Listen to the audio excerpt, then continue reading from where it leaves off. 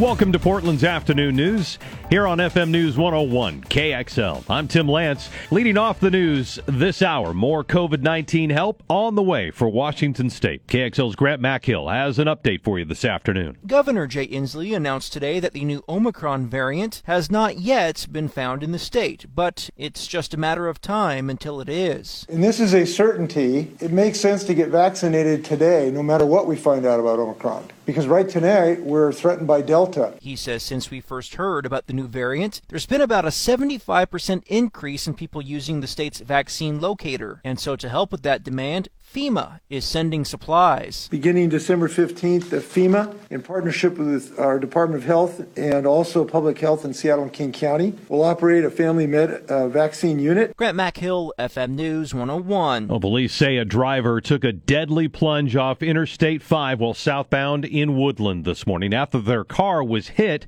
by a vehicle that left the scene. There was one occupant that was trapped inside for approximately 15 minutes. Emergency crews were able to get that driver out and perform CPR. Washington State Trooper Will Finn says 44-year-old Leonel Lopez Teo from Kalama died after landing in Horseshoe Lake. Detectives are looking for the man behind the wheel of a dark two-door vehicle that's similar to a late 90s or early 2000 model Honda Civic that should have damage to the front end because of the crash. The man is said to have been wearing an orange construction sweatshirt. This morning, a house fire in Orchards claimed the life of a woman. Firefighters were called to the home on Northeast 99th Street about 6:30. The initial crews found heavy fire coming out of the front of the house. Two people who had just escaped from that house on the fire told crews another woman was still inside. Firefighters went there where the two said that she would be, but they didn't find her at first. And when they did find her, unfortunately, she ended up dying just a short time later. The cause of the fire is still under investigation. A man's been arrested after neighbors reported gunshots being fired from a car in northeast Portland. Officers responded near 60th and Emerson about 12:30 this morning. 32-year-old Jose Pecacon was arrested and charged with reckless driving and eluding. A gun was seized from the car. Fortunately, though, nobody was hurt.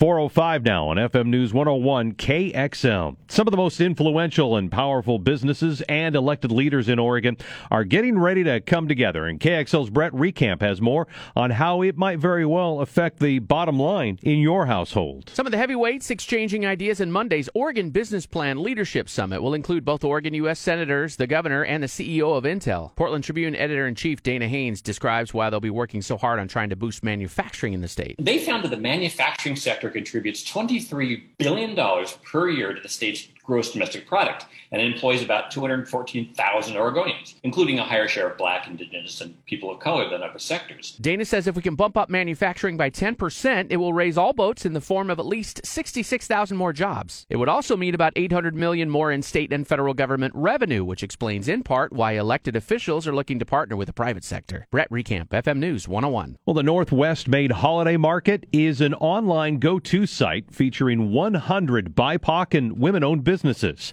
KXL's Rosemary Reynolds had the chance to talk with one of them. Mercy Corps is behind promoting these small women-owned businesses. Ann Johnson, originally from Kenya, is the owner of Mamansi Tea and Chocolates. I asked how she decided to pair tea and chocolate together. Well, why not?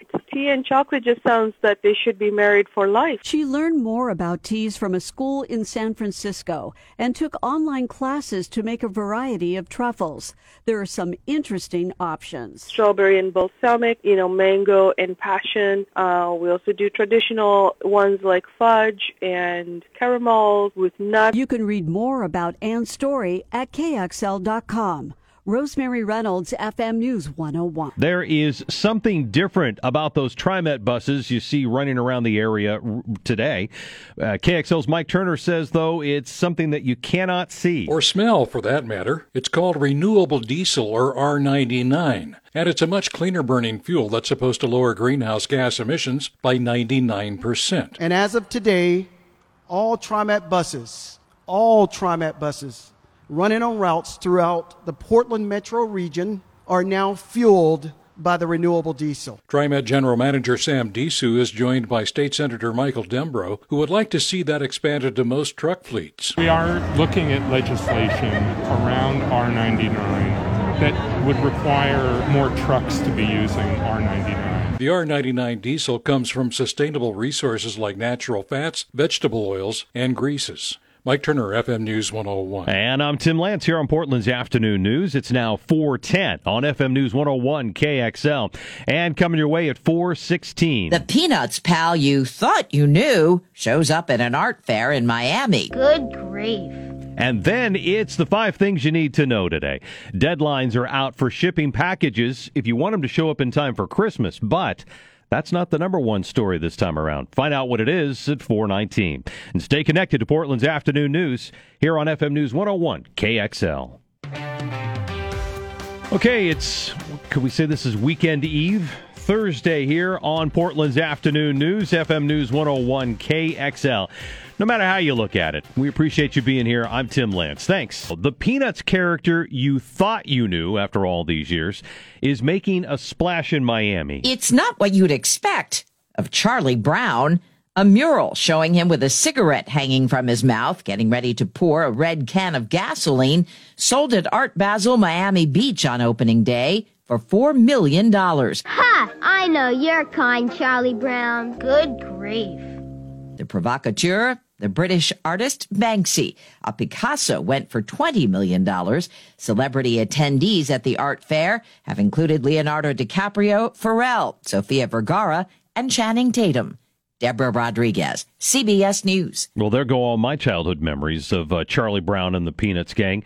Zachary Barnes is in the newsroom, our producer here today. How familiar are you with the Peanuts gang? Are they as popular with your generation as they were with mine? I think at least the Christmas, Halloween, and Thanksgiving specials are. Yeah, that's those true. 3. Maybe not the original comic strip, but those 3 things, I watched every season when I was a kid. Yeah, they keep rerunning those things. You know what that reminds me of? They also, every year, you used to get Charlie Brown around the holidays, and then you also used to get the Wizard of Oz that they would run on TV, and it doesn't seem like they're doing that anymore.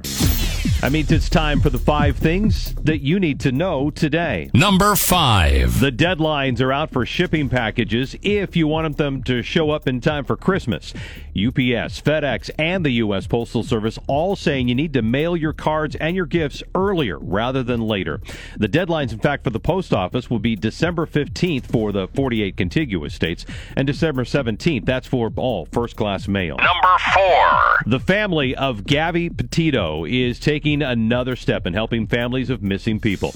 The family is changing their Find Gabby social media pages to support searches of others who are missing. Petito herself went missing during a cross-country trip with her fiancé, Brian Laundrie. Her body was found later. And Number 3. Colorado health officials confirmed the state's first case of COVID-19 Omicron variant. The Colorado Department of Public Health and Environment says a woman who had recently traveled to South Africa is now currently exhibiting mild symptoms. She'd been fully vaccinated, they said, against the virus. There was another case confirmed in Minnesota, too, and also one in New York. Number 2. Think of it as being unusually warm around here. That's what we're hearing from the forecasters. Well, a heat wave, too, has been hitting other parts of the U.S. In fact, the National Weather Service in Omaha, Nebraska, says a new record is expected to be set in that state's largest city. That area expected to reach the low to mid-70s today, and that would break a 50-year-old record. Number 1. A bill extending government funding is headed to the Senate after quick approval today in the House. 221. The nays are 212. The bill is passed. That measure was approved, and it pushes existing funding to mid-February. It's aimed at averting a government shutdown. Government runs out of money late Friday night otherwise. And those are the 5 things that you need to know today.